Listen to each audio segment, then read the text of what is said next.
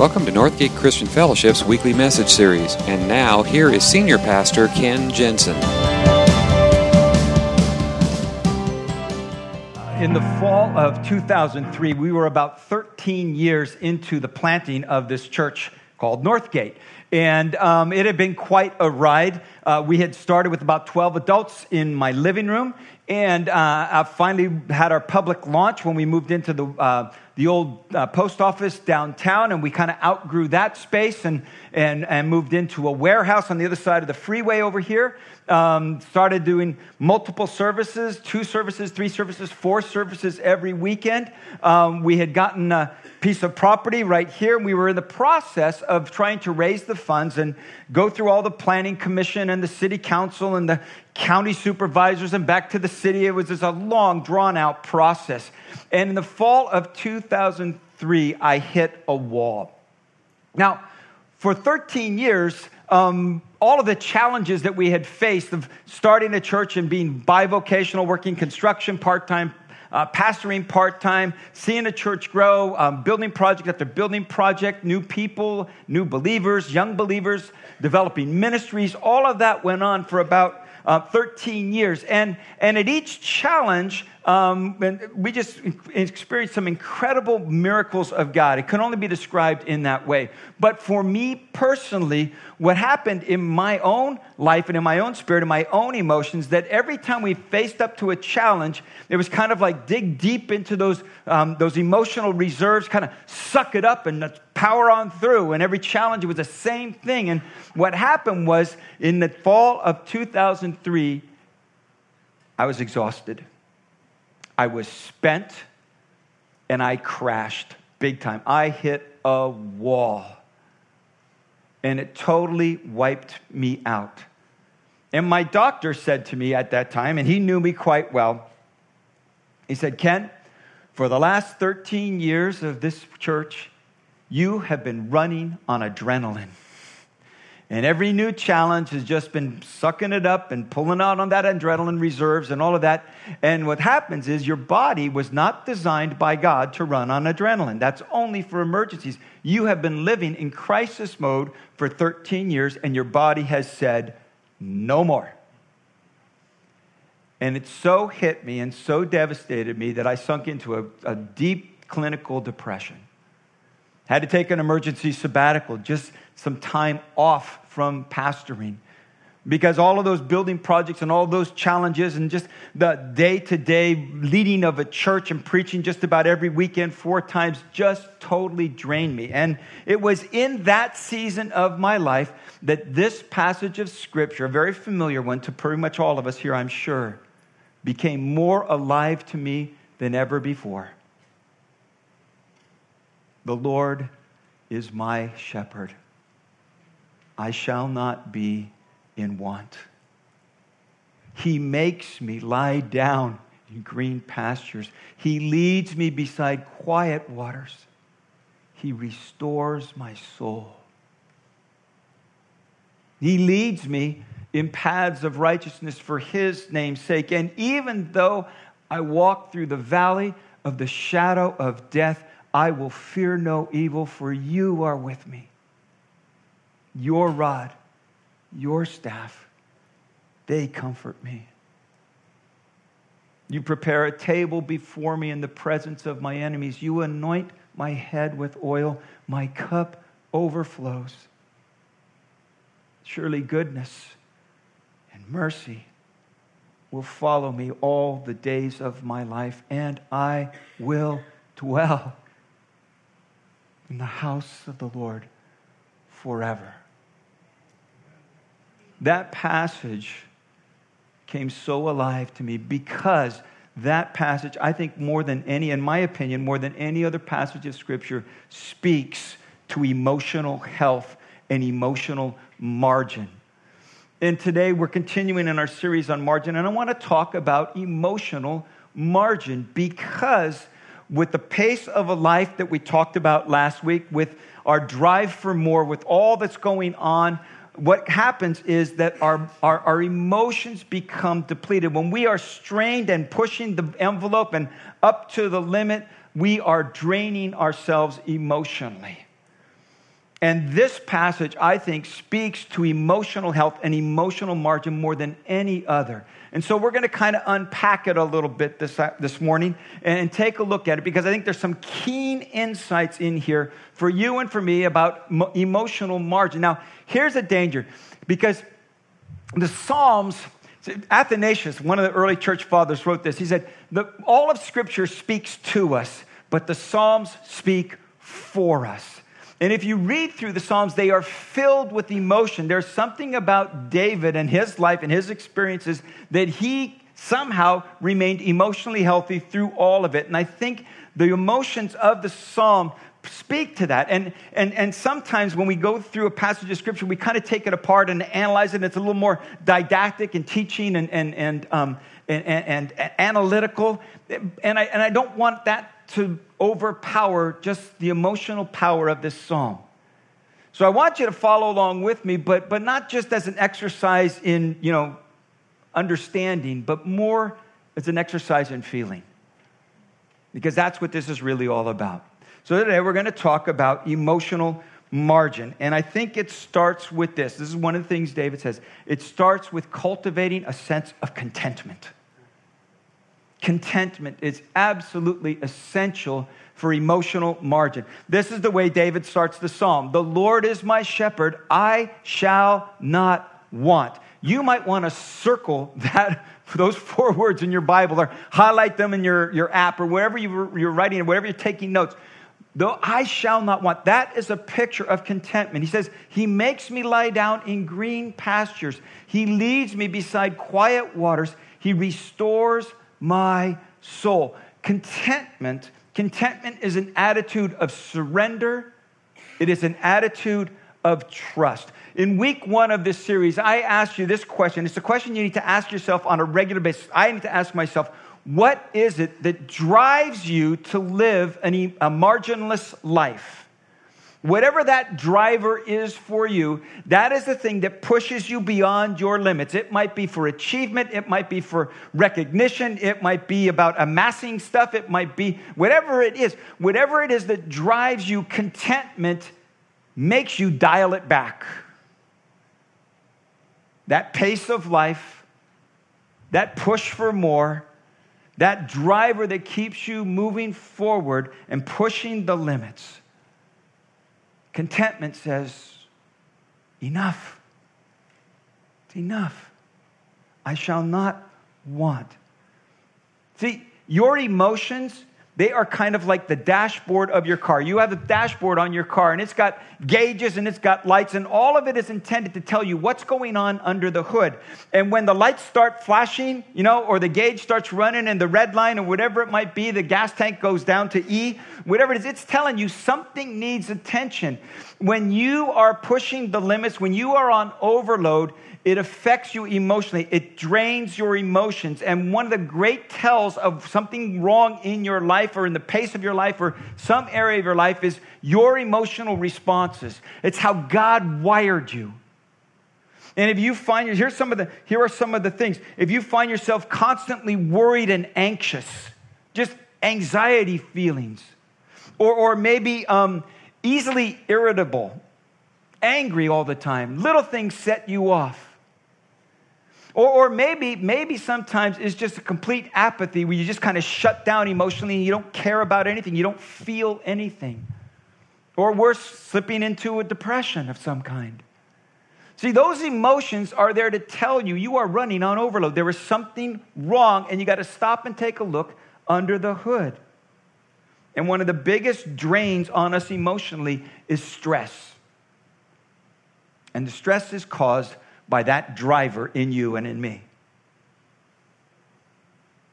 David said, it's time to step back and pause and say, enough. The Lord is my shepherd. I shall not want. See, the primary job of a shepherd is to provide for the needs of the sheep. And sheep are totally helpless animals. They cannot exist without a shepherd. They will kill themselves because there's a couple of things about sheep. He says, he leads me beside quiet waters. Well, I learned a little bit about sheep this week as I was preparing for this. Sheep are easily agitated. They will not drink from a rushing stream, from a rushing river, okay? They need a nice little quiet cove. And a shepherd will sometimes have to kind of dam up a little corner so that the water would be still so the sheep will drink. It's part of how he cares for them. The other thing I found out about sheep is Warren Gill, who's professor of animal science at the University of Tennessee, he writes about him. He says, sheep are pretty much a stomach on four legs. All they do is eat. They spend the vast majority of their time, of their day, eating. And if you are not careful, sheep will eat themselves to death. They will eat more than their body can handle. It will upset the balance of their whole system, and they will actually kill themselves by eating too much. Part of the job of the shepherd is to make sure that they have enough. Part of the job is to make sure they don't have too much. Does that sound familiar at all? See, those drivers, that too much, that's what we live on. That's what causes us to live marginless lives. And this idea of contentment is to say, wait a minute. It's enough. It's enough. Contentment is not the same thing as complacency. It's not a fatalistic. It's just simply a confidence in the goodness of God. And I put it kind of like this, that God will provide me enough of what I need. And whatever it is that God provides me, that will be enough. Psalm 100, verse 3 says, know that the Lord is God. It is He who made us, and we are His. We are His people, the sheep of His pasture. Contentment is the trust that what God gives me will be enough. Secondly, for emotional health and emotional margin, you need to develop a confident faith. That's the next section of this. It says, even though I walk through the valley of the shadow of death, I will fear no evil, for you are with me.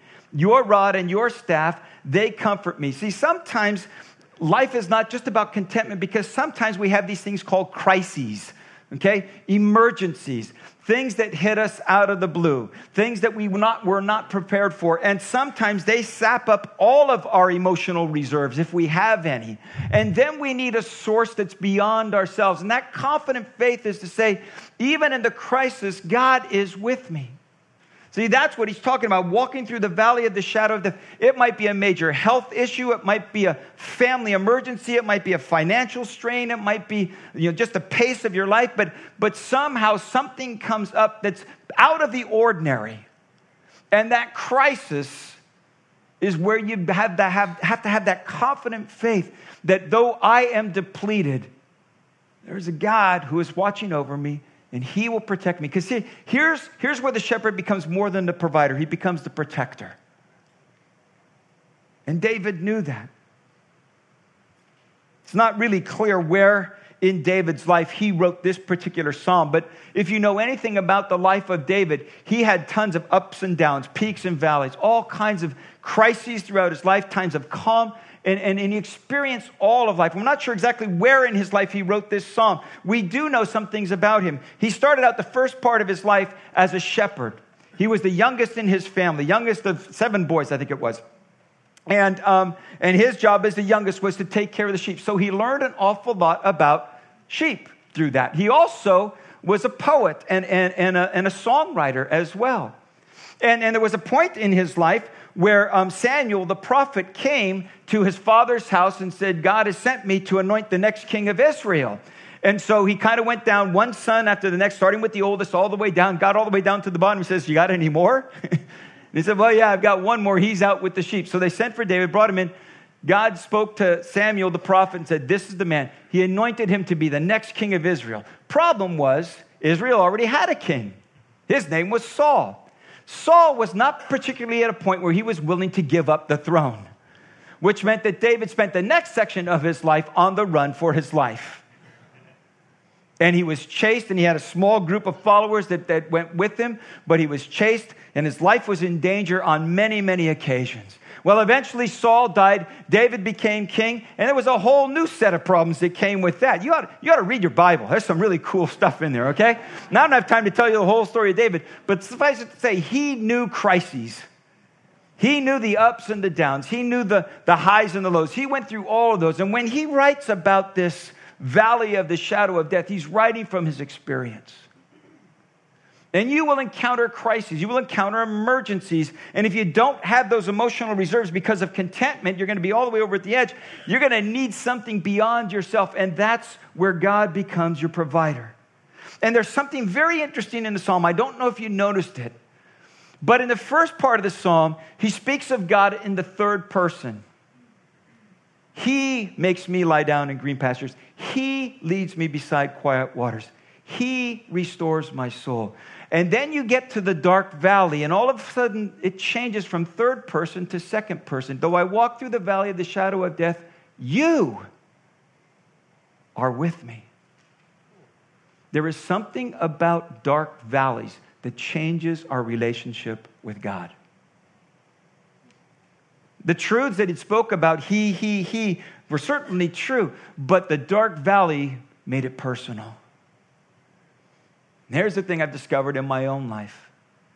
Those crises, those dark valleys, change your relationship with God. And if you are open to it and have that confident faith, becomes much less of a he and much more of a you. I spent, last week, I had a few days I spent together with a life coach, a ministry coach, and just kind of, where I'm at in this season of my life and ministry and what the next season might look like and all of that kind of stuff. And one of the things, it was like 17 grueling hours of introspection. I do not recommend it. Now, it's actually quite good, but one of the things he had me do was to go through my life and identify major turning points in my life. And then to kind of give them a rating on a scale of 1 to 10, whether they were a positive or a negative. And then we kind of graphed out my life. And it was probably about 13, 14 different turning points that just fundamentally changed my life. And then we graphed it out, and there were highs, and there were lows, and there were mids, and there was all that kind of stuff.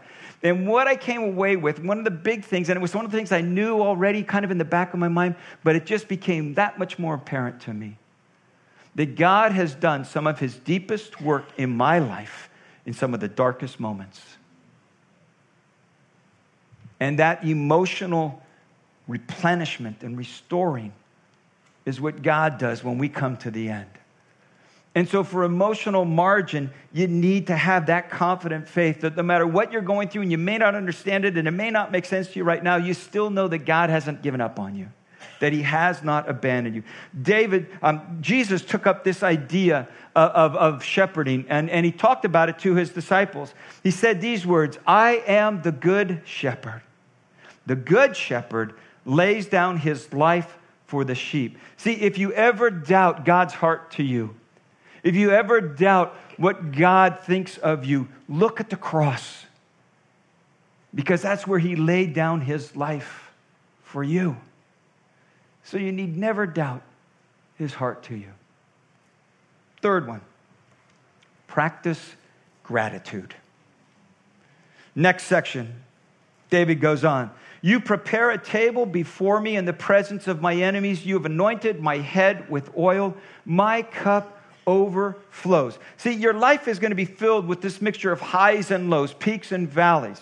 Okay?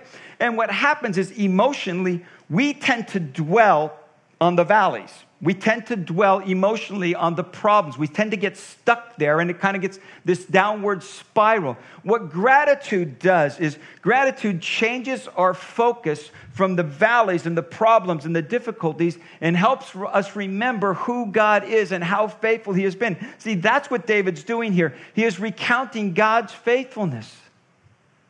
You prepare a table before me in the presence of my enemies. You anoint my cup overflows. What are you saying is, God, you have been faithful and you continue to be faithful over and over and over again. Rick Swenson, who actually wrote a book called Margin, it's been kind of a basis for this whole series. He talks about one of these ideas. He says, get yourself a stack of 3x5 cards as an exercise, and then on one per card, write down one thing that you are grateful for. Just one on one card. Turn it over, take another card. Something else you are grateful for. And turn it over and start another card. And on each card, one more thing that you are grateful for. He said, you will find It will take a long time. If you're seriously approaching this, you will find it's a long time before you run out of cards. Actually, you'll run out of cards before you run out of reasons to be grateful. There is something about gratitude that takes our eyes off the problem and focuses on God's faithfulness. See, that's really what gratitude is all about. It's remembering how good God is. And what it does is it brings a greater sense of joy. It's replenishing.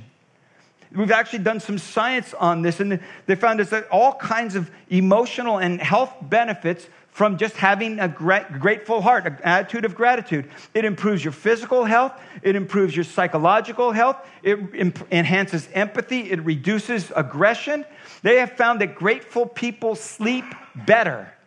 So the next time you wake up at 2 in the morning and can't get back to sleep, just take some time and say, thank you, God, for this and for that, and just go down your list. Pull out your cards, whatever it might be. But it helps you sleep better. It improves self-esteem. It increases mental strength. What it is simply reminding me how good God is. Again, the words of Jesus. He said, I am the good shepherd. I know my sheep, and my sheep know me. And that, by the way, is one of the great values of our worship gatherings together. When we come together and we sing of the goodness of God and we remind ourselves of how faithful He's been, when we sing, there are some songs that we sing around here that just renew me. When we sing together, you're a good, good Father. That's who you are. That's who you are. That's who you are. And I'm loved by you. That's who I am. That replenishes, reminds me of God's goodness. And it brings joy to your soul. It brings renewal to your emotions. And here's another one. I'll just kind of throw this one in here. Just laugh. Just practice. Have a good belly laugh every once in a while. And if you have a hard time finding things to laugh at, I actually brought a sample for you today. Watch this one.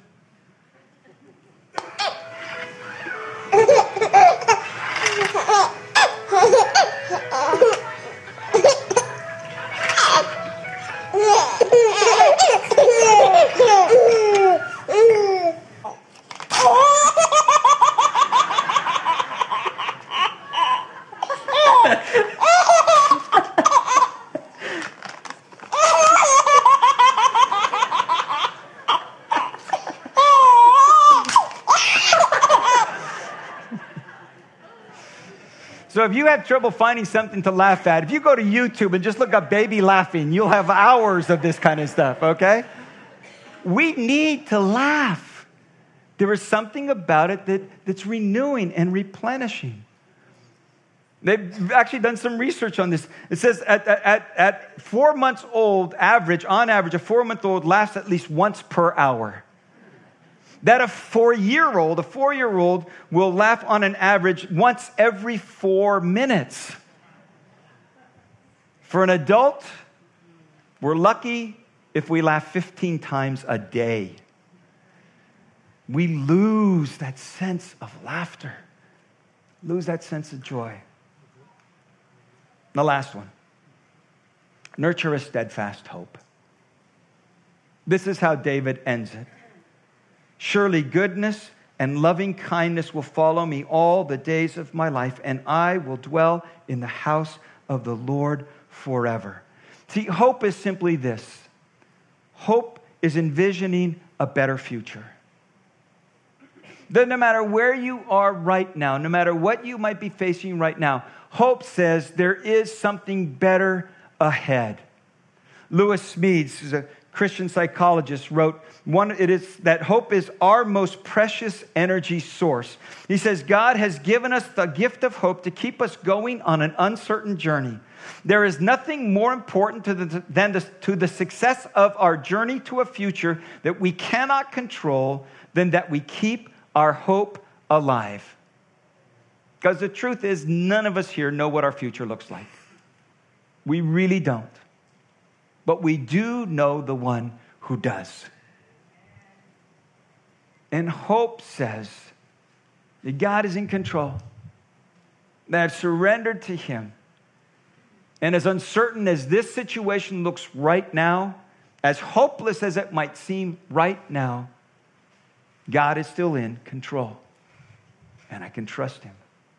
My wife and I have a saying when we've gone through some of those kind of dark valley periods or seasons in our life, and it's not original with us. We just look at each other and say, this too shall pass. It seems hopeless. It seems like it's never going to end, but this too shall pass. It's only temporary. It's only temporary. God is eternal. See, trusting in his goodness is what gave David hope. It's trusting really in the character of God. Jesus put it this way: my sheep listen to my voice, and I know them, and they follow me. I give them eternal life, and they shall never perish.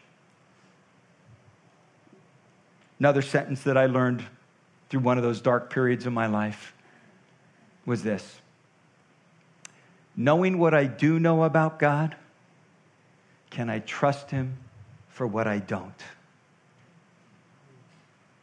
Knowing what I do know about him, can I trust him right now when I don't understand?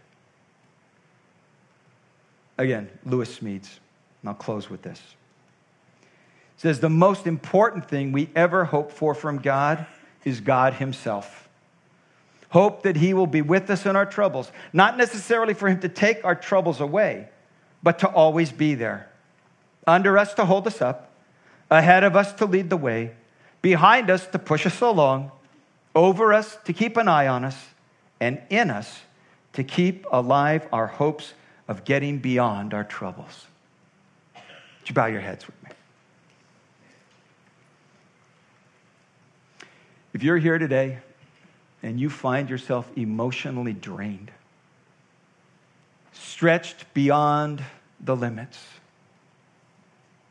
straining and overwhelmed, and it might be a financial situation, it might be a health issue, it might be a relationship issue, it might be the pace of your life, it might be something you brought on yourself, or it might be something that's just hit you from out of the blue, but it doesn't matter what it is or how it got here, you find yourself today drained and spent and exhausted and emotionally done. I want you to hear these words. The Lord is your shepherd. You need not be in want. He makes you lie down in green pastures. He will lead you beside quiet waters. He will restore your soul. He will lead you in paths of righteousness for his name's sake. And even though you walk through the valley of the shadow of death, you need not fear any evil, for he is with you. His rod, his staff can comfort you. He'll prepare a table before you in the presence of your enemies. He will anoint your head with oil. He will make your cup overflow. Surely his goodness, his mercy will follow you all the days of your life. You will dwell in his house forever. Let that wash over you. Let it speak to your soul. Let that truth sink down deep and bring renewal. And if you find yourself at that point today, just emotionally stretched to the limit, I would love the chance to pray for you. As we close, if I could pray for you in your situation right now, would you just raise your hand, hold it up for a moment, and acknowledge you? Yeah. Wow. Yeah. Yep. Yes. Yeah.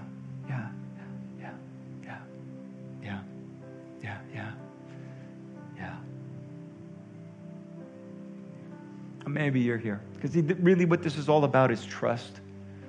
It's putting your faith and your trust fully on him. That's why Jesus went to the cross, to take that weight off of you, the weight of your guilt, the weight of your shame, the weight of your mistakes, the weight of your struggles, and to let you put it on him. That's what really faith is all about. It's transferring your trust off of you and onto him. And if you've never done that, you can take a first step of faith today.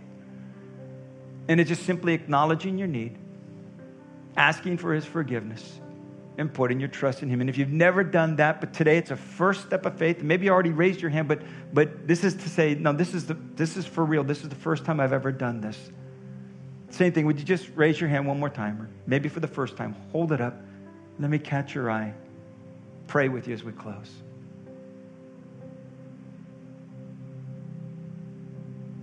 So Lord, here we are. With our struggles, our pain, our dark valleys, our guilt, our shame, our mistakes, our failures, the drive that keeps pushing us beyond our limits. God, we just bring it all to you. And in these moments, we're letting go. Now, the temptation is going to be to get up tomorrow morning, to pick it back up and to run with it all over again. But in this moment, I pray that you would give us the grace to let go and to leave it with you. And this week, as we want to pick it back up and run with it some more, would you just remind us to be content, to trust you, to be grateful for what you've done, and to wait in hope on you. We pray this in Jesus' name. Amen. Amen.